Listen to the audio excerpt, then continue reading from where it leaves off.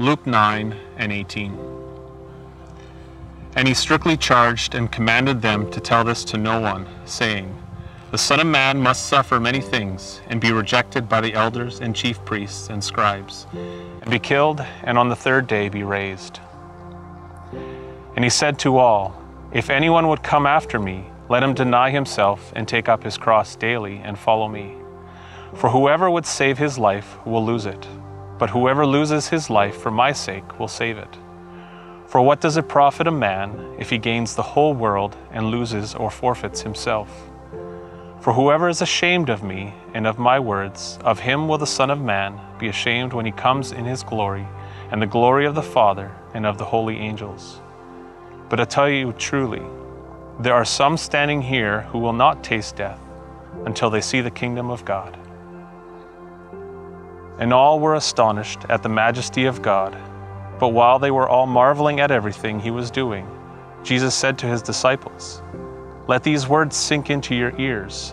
The Son of Man is about to be delivered into the hands of men. But they did not understand this saying, and it was concealed from them so that they might not perceive it. And they were afraid to ask him about this saying. And taking the 12, he said to them, See, we are going up to Jerusalem, and everything that is written about the Son of Man by the prophets will be accomplished. For he will be delivered over to the Gentiles, and will be mocked and shamefully treated and spit upon. And after flogging him, they will kill him, and on the third day he will rise. But they understood none of these things. This saying was hidden from them, and they did not grasp what was said.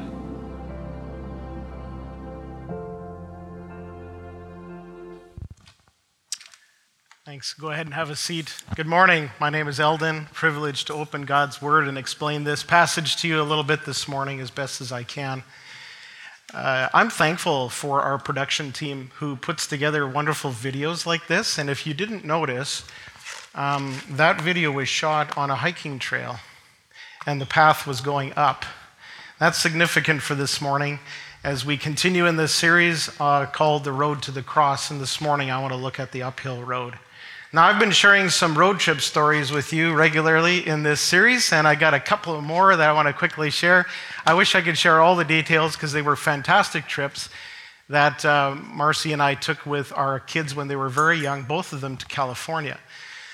So the first time, our son, Josh, I do believe was around 2 years old, and he was in a car seat still, and well, Jessica might have been as well. She's 19 months older. So they're like 2 and 4.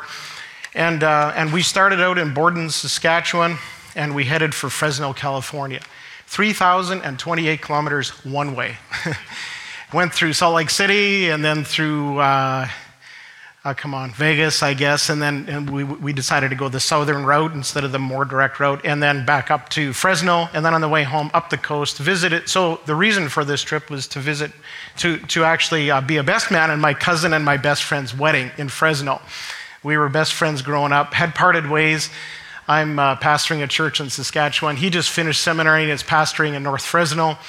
And so on the way home, we visited his parents, my aunt and uncle in Abbotsford, and then headed home back to Borden, Saskatchewan. Long trip.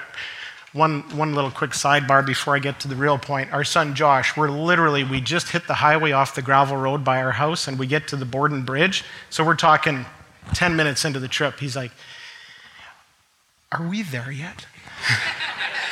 And we said, Oh, buddy, it's going to be all day. We had to average 1,000 kilometers a day to get there on time. And so that's not just 10 hours, that's a long time on the road. And we said, no, all day, we're going to sleep at a hotel. Then we're going to go all day again. Then we're going to sleep at a hotel. Then we're going to go all day again, and then we'll be there. And he's like, oh. And he didn't ask again. We were so surprised. So we get to Fresno, did the wedding. On the way home, we decided to visit the Sequoia National Forest. Has anyone ever been there? Amazing forest, trees that are huge. In fact, one is cut out, you can drive a car through it. Like, these trees are centuries old and they're massive. Now to get up there is a long grind uphill in the car, and there's a sign that says, turn your air conditioning off to avoid overheating. In fact, some of these places even recommend that you not only turn the air off, but turn the heat full blast just to disperse some of the heat from your engine so that you don't break down on the side of the road getting up there. So the second trip, we're now living in Richmond. A few years later, the kids are old enough to enjoy Disney, so we decided to go down to Los Angeles from Richmond. And on the way, you hit this hill called the Grapevine. Anybody taking that trip, right? So the first 5 miles of the Grapevine is a 6% grade. It's pretty steep. Same sign, right? Turn your air conditioning off so that you don't overheat.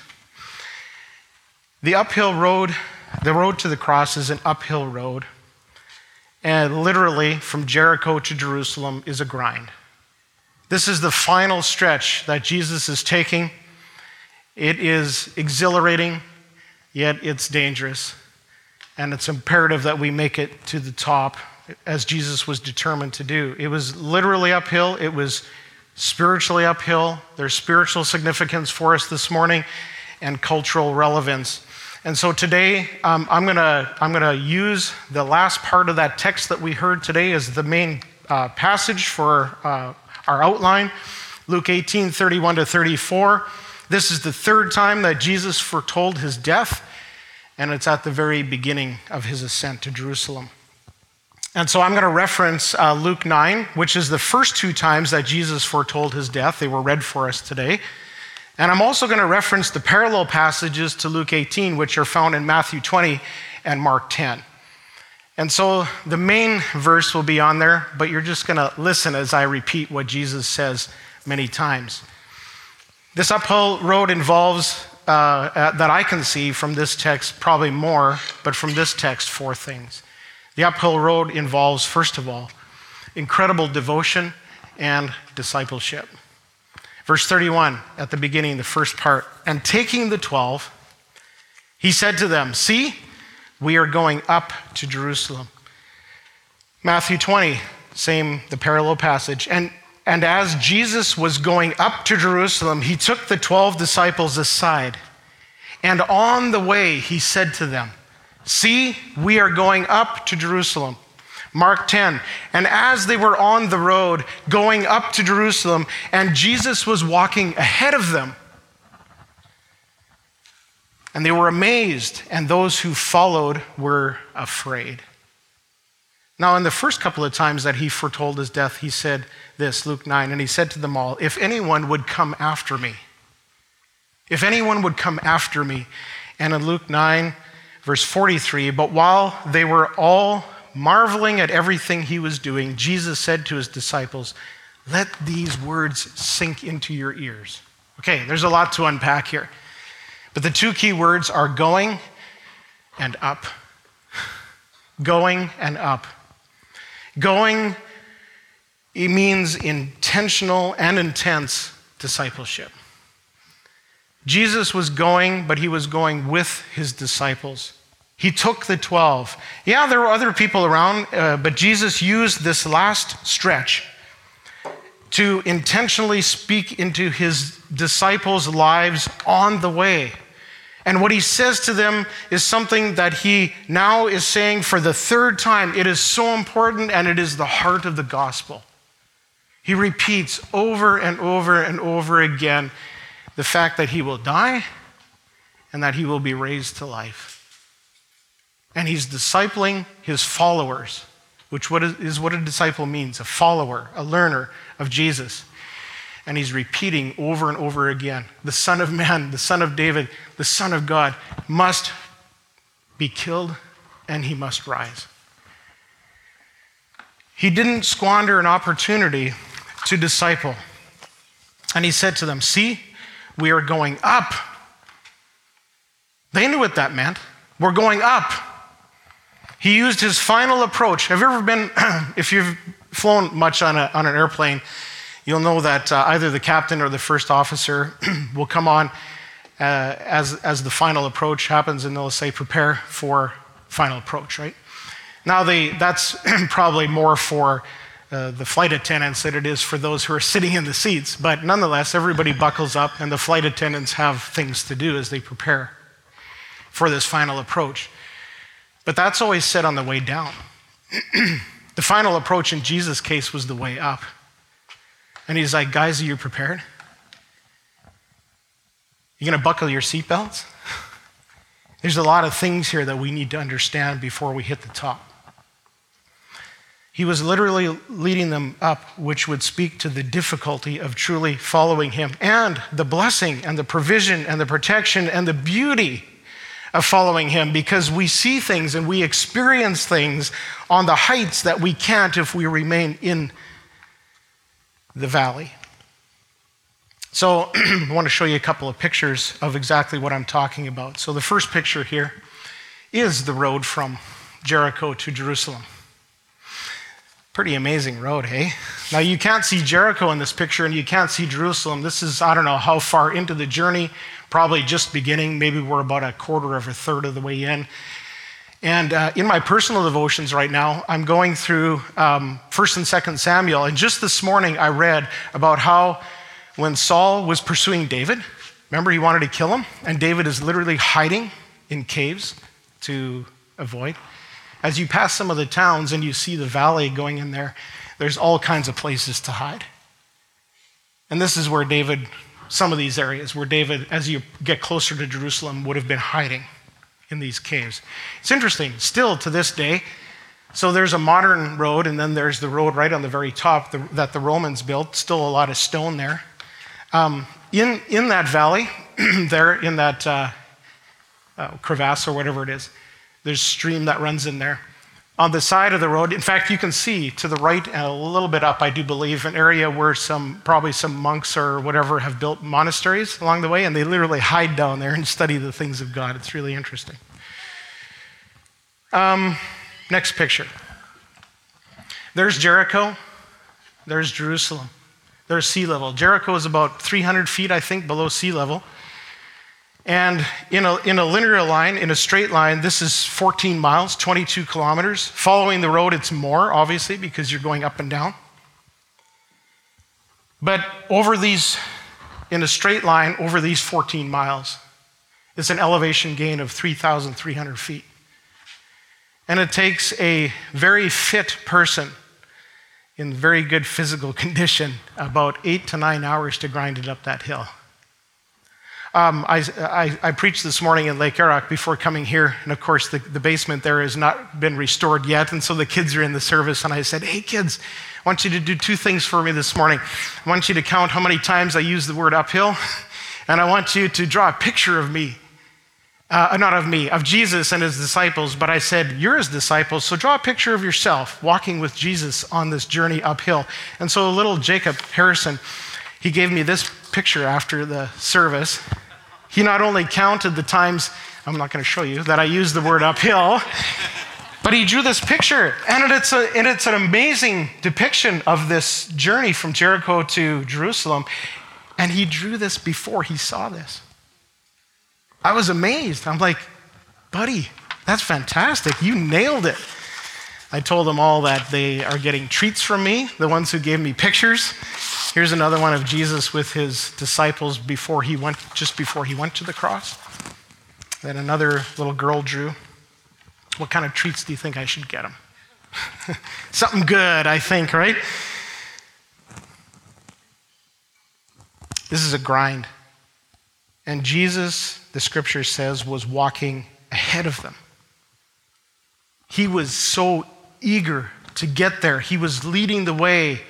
It was a grind, and they were amazed. I'm not sure, the scripture says that they were amazed at him, and I'm not sure if they were amazed at the words he was saying. Like at one point he said, let these words sink into your ears.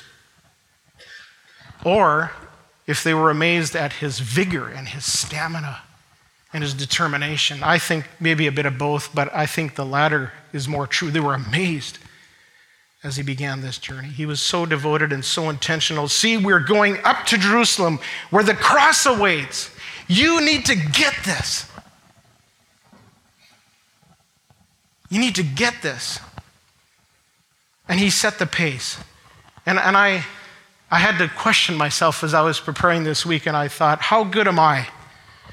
How good are we at following and at listening and understanding, not only to where he leads us, but to how he leads us at his pace Will we endure this experience to get to the heights? The second thing that the uphill road to the cross involves is discernment and discretion. So let's carry on. Verse 31b and verse 34. And everything that is written about the Son of Man by the prophets will be accomplished, but they will understand none of these things. But they understood none of these things. This saying was hidden from them, and they did not grasp what was said. In the parallel passages, it says this, and taking the 12 again, he began to tell them what was to happen to him. And in the foretelling 1 and 2, Luke 9, he said, and he strictly charged and commanded them to tell this to no one. And later on, but while they were all marveling at everything that he was doing, Jesus said to his disciples, let these words sink into your ears. But they did not understand this saying, and it was concealed from them so that they might not perceive it. The third time, and they still didn't get it. Now, before we judge them too harshly, these 12, we have the advantage of 2,000 years of hindsight, right? Okay, so they say that hindsight is 20/20. So if you take that over 2,000 years, I think our understanding and our vision is pretty sharp compared to what the disciples understood. I mean, the limited access they had to the scriptures was scrolls on certain days in synagogues that they might hear some of these passages is a little sparse maybe. But we're not sure exactly why they didn't understand. It was written in the prophets. I mean, and Dr. Luke, who was writing this, he wasn't a slouch. He was a researcher, right? So I asked, why? Why? Did they think maybe that Jesus was speaking metaphorically? I mean, they believed that Jesus came to establish his kingdom. Was the dream that they had and their vision of what Jesus was doing, was that going to be killed? Was that going to come to an end somehow? And Jesus was perhaps talking about, metaphorically, about the death of a dream or a kingdom. Was Jesus protecting them maybe from the full impact of his words until all that he spoke happened? He was slowly preparing them so as to not overwhelm them and put them in shock. Or did they really know, but they were in denial? Was he keeping them from talking to others about what they didn't yet understand? If you go back to Luke 29, it says, and he strictly charged and commanded them to tell this to no one. Maybe because they didn't understand, he says, no, I don't want you to talk about this, because when we talk about things we don't understand, it can be a little dangerous, right? Or did they not link the scriptures, the Old Testament prophecy, to current events? It was just too beyond, like they just had no framework by which to process this. Or was it the absence of the indwelling and illuminating work of the Spirit of God that kept their minds darkened to understanding? Well, I think it's actually probably a little smattering of everything, but the question I had is, how did Jesus understand? Well, the answers is the scriptures, the prophecy. Now, of course, the author has a little bit of a slight advantage, right? I mean, Jesus, being God, is the one who gave these scriptures by the Holy Spirit to people to write down. It's his word, right? So he understood. He has an advantage, but that's no excuse for us, for his disciples, to not open the book to read and to discern. So this past week, as the preachers, Pastor Matt is preaching in Chilliwack and Pastor Jonathan in Promontory campus. We always talk about the passage and we do a little bit of study together. And then Pastor Matt this week shared a table of all of the prophecies in these two verses that are found in the Old Testament. And this is amazing. So if you can see this, it's fairly small print and there's 1.5 pages. These two verses that we're talking about here, verses, 30, where are we in? 31 and verses 34. Two verses, actually 1.5 verses, are all prophesied in in 39 places in the Old Testament in 8 different books. And I don't know how many authors, because the majority of them are from the Psalms, which is a collection of writings with different authors. I actually didn't go through all the Psalms to figure out exactly how many authors. 39 different places, 8 different books. In Genesis, Deuteronomy, the Psalms, many places, Isaiah, Daniel, Zechariah, Job, and 2 Samuel. All of these places point exactly to these 2 verses. So, do you and I understand this path of discipleship that we're on with Jesus? And the question I had to ask is, are we in his word? The only way that we're going to be able to understand and discern our path of discipleship as Jesus leads us is if we're in his word. And if we're not in his word daily, we are sure to get, as the Apostle Paul said in Ephesians 4, we are sure to get tossed to and fro by the waves and carried about by every wind of doctrine, by human cunning, by craftiness and deceitful schemes. That's where we're going if we're not in the Word and we're not true to the authority of the Scriptures. Listen, the amount of stuff coming at us in our culture and it is concerning, alarming. And I am most concerned about our children right now who are being taught. And thank goodness, thank God, we have a strong children's ministry at Central where those kids are being taught the gospel and the scriptures every week. And our youth, the same thing. I am amazed at Pastors Crystal and Chris and Jonathan, who anchor these teams of children and youth and are so committed to the authority of scriptures and teaching these kids the gospel. I love hearing the sound of crying babies back there right now because it means that there's a future to this church. But it also means that we have to be so discerning, and so committed to the scriptures because we are the ones to teach them, and it starts at home. And the amount of things coming at us right now in our culture, going all the way back to Genesis 1, that are destroying the image of God in our culture, in the areas of sexuality and gender and marriage and the sanctity of life. We got to open our eyes and understand. How many of you have been paying attention to Disney's woke culture this week? If you don't know what I'm talking about, find out what it means. Just yesterday, in fact, I think Marcy showed me a headline in the news out of the States. A Connecticut school nurse suspended over transphobic post asking why 11-year-olds are being prescribed puberty blockers. Okay, so here's a nurse. I have no idea whether she's a believer or not, a Christian or not, and she's just questioning it. Is it okay for the medical world to prescribe an 11-year-old puberty blockers without their parents' consent? And she was suspended from her job as a school nurse. Okay, this is the culture we live in. Let's wake up. Let's discern things. Let's be committed to the scriptures and loving like crazy. Right? Medical assistance in dying. Abortion. Have you looked at the agenda of our own government in some of these issues? Do you realize the bills that are being passed right now and debated as we sit here? It's uphill. And Jesus is asking us, do we understand? Do we understand the gospel?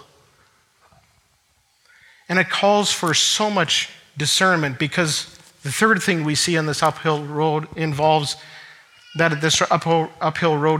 is danger and daily denial. Verses 32 and 33, for he will be delivered over to the Gentiles and be mocked and shamefully treated and spit upon, and after flogging him, they will kill him.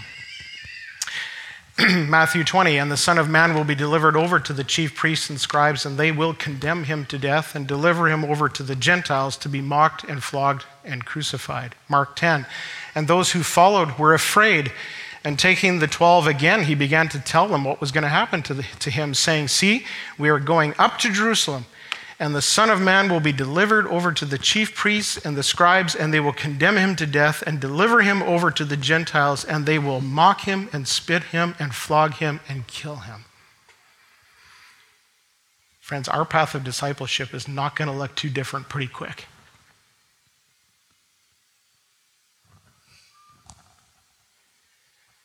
And in Luke 9, Jesus said, let these words sink into your ears. These words, the Son of Man is about to be delivered into the hands of men, and they were afraid to ask him about this saying.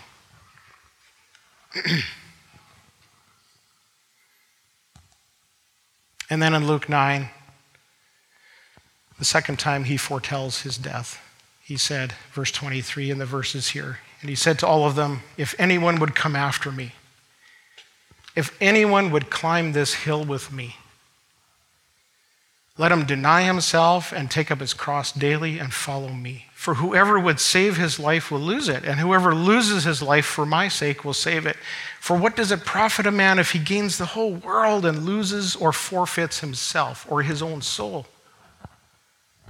For whoever is ashamed of me and my words, of him will the Son of Man be ashamed when he comes in his glory and the glory of the Father and of the holy angels. So are we willing, friends, disciples, if you're a follower of Jesus, are you willing to join Jesus on this uphill climb?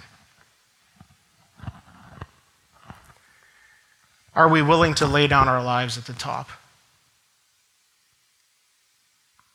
How many of you have seen or heard about a movie called Free Burma Rangers? Anybody seen that? Oh my goodness.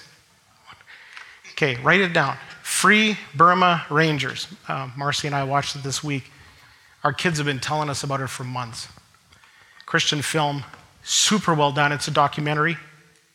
Not going to give away too much, but civil war in Burma has decimated the country, and there's a guy in the States who said, it's my mission to go free these people, to liberate these people.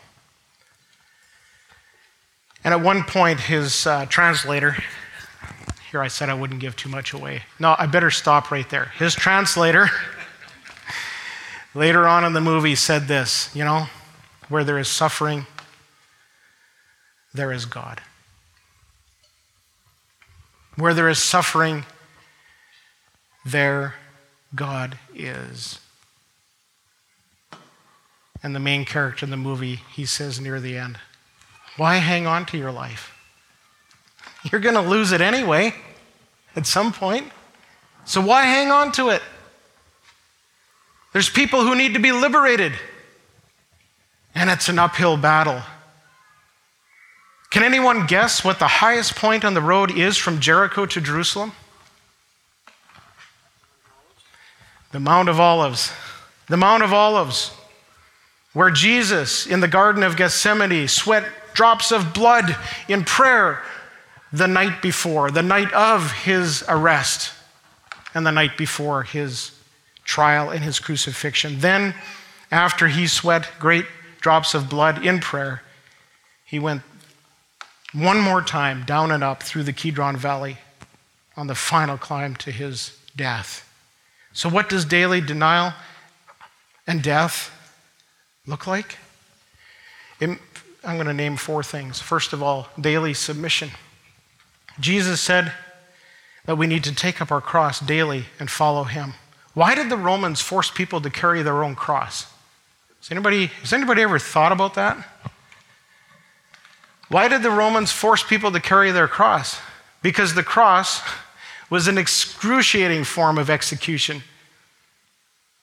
And it was the ultimate betrayal of the government, rebellion, if you were condemned to die on a cross. It was reserved for the worst of criminals who would not submit to the authority of the Romans who ruled over them. And they said, if dying on that cross isn't enough, we're going to make you carry it. You're going to be put under that cross as a sign that you are now in full submission to this tyranny. to this rule.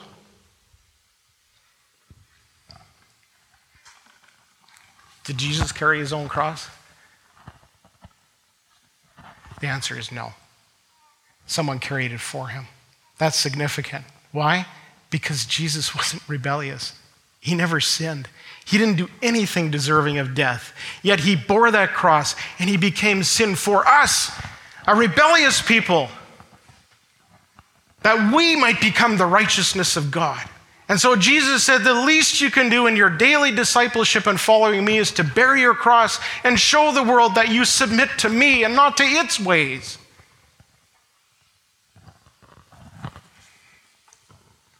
It means prayer daily and denying ourselves through the disciplines like fasting. That's why we do this at Lent, because it points to the cross and the extreme sacrifice and the discipline that Jesus had in denying himself and praying. In the midst of shedding great drops of blood for you and for me. It means being daily radically countercultural, to continue uphill in our desire to follow Jesus. And it means daily being in his word that we might discern and understand our culture and the gospel. And this is hard because we live in an entitled, hedonistic culture where we want everything and we want it now, and we don't want to deny ourselves and we don't want to submit. I will do it my way. Jesus asks of you and of me this morning, will we do it his way? Boy, I'm really preaching now. We better land this plane, right? The final approach. Here we come. So are you discouraged or depressed yet? I hope not, because I love the main point that Luke makes and the story that follows it up, and that is this. The uphill road involves divine deliverance. In every single passage where he foretold his death, and in the parallel passage, it says, and on the third day he will rise. Matthew 20, and he will be raised on the third day. Mark 10, and after 3 days he will rise. Luke 9, on the third day he will be raised. This is the consistent message. There is a resurrection. There is hope. We know that this is the end of the story, and so did Jesus. And that's why he went ahead of his disciples. We must point people to Christ. Yes, that's his death. But in his death is where God's love and mercy and justice meet. It's in his death where our sin was atoned for. It's at the cross where he bore our sorrows and our shame. And all of the pain that this life uphill battle brings into our lives. He bore those things at the cross. And it's after the cross that he was raised, where hope reigns, and it keeps us going up that hill. I want you to listen to the story that follows this text. It's actually in context right at the beginning of this uphill climb. And as he drew near Jericho, as he's about to make this ascent to Jerusalem, a blind man was sitting by the road begging. This is so poignant and so significant, so ironic. The disciples couldn't see anything, and here's this blind man sitting there. And hearing a crowd go by, he inquired what this meant, and they told him, Jesus of Nazareth is passing by. And he cried out, Jesus, like he had done so many times in his life, crying out for mercy, that someone would take care of his needs. But this time he said, Jesus, Son of David, have mercy on me. And those who were in front rebuked him, telling him to be silent. Well, that didn't work. And he cried out all the louder, and he said, Son of David, have mercy on me. And Jesus stopped and commanded him to be brought to him. And when he came near, he asked, what do you want me to do for you? It's a question we should all be asking ourselves. What do you want me to do for you, as Jesus is saying today? And he said, Lord, let me recover my sight. And Jesus said to him, recover your sight. Your faith has made you well. Same word as last week. That word well is the word sozo. It is to be made whole, to be healed, to be saved. It's the only word for healing that can link to salvation. Your faith has saved you. And immediately he recovered his sight and followed him.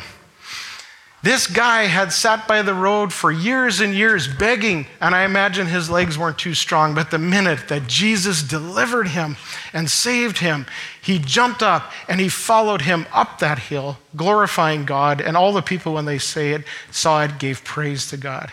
They gave praise to God. When were this man's eyes opened? At the beginning of the climb. There's hope for the journey, right? We know the outcome. And Philip Yancey, in a podcast interview recently with Carrie Nieuwhof, he said this. He said, "Nothing speaks to the redeeming work of Christ more than a changed life." Nothing speaks to the redeeming work of Christ more than a changed life. Christ came to change lives, and he invites us to join him on that mission. It's uphill, but there's hope for the journey. There's hope. There's hope for the journey because we know the outcome. Amen? I want to close. Pastor Tyson, you can come and join me as I close here in Psalm 40, which is really kind of my closing prayer to all of this. And I imagine that if this blind man had been around when the psalmist wrote this, it would have been his prayer. And I trust it's yours too. I waited patiently for the Lord. He inclined to me and heard my cry. He drew me up from the pit of destruction, out of the miry bog. He set my feet upon a rock, making my steps secure. He put a new song in my mouth, a song of praise to our God. Many will see and fear and put their trust in the Lord. Blessed is the man and the woman who makes the Lord his trust, her trust. I have told the glad news of deliverance in the great congregation. Behold, I have not restrained my lips. As you know, O Lord, I have not hidden your deliverance within my heart. I have spoken of your faithfulness and your salvation. I have not concealed your steadfast love and your faithfulness from the great congregation. As for me, O Lord, you will not restrain your mercy from me. Your steadfast love and your faithfulness will ever preserve me. For evils have encompassed me beyond number. It's an uphill battle. My iniquities have overtaken me, and I cannot see. They are more than the hairs of my head. My heart fails me. Be pleased, O Lord, to deliver me. O Lord, make haste to help me. But may all who seek you rejoice and be glad in you. May those who love your salvation continually say, great is the Lord. As for me, I am poor and needy, but the Lord takes thought of me. You are my help and my deliverer. Do not delay, O my God. And all of his people said, amen.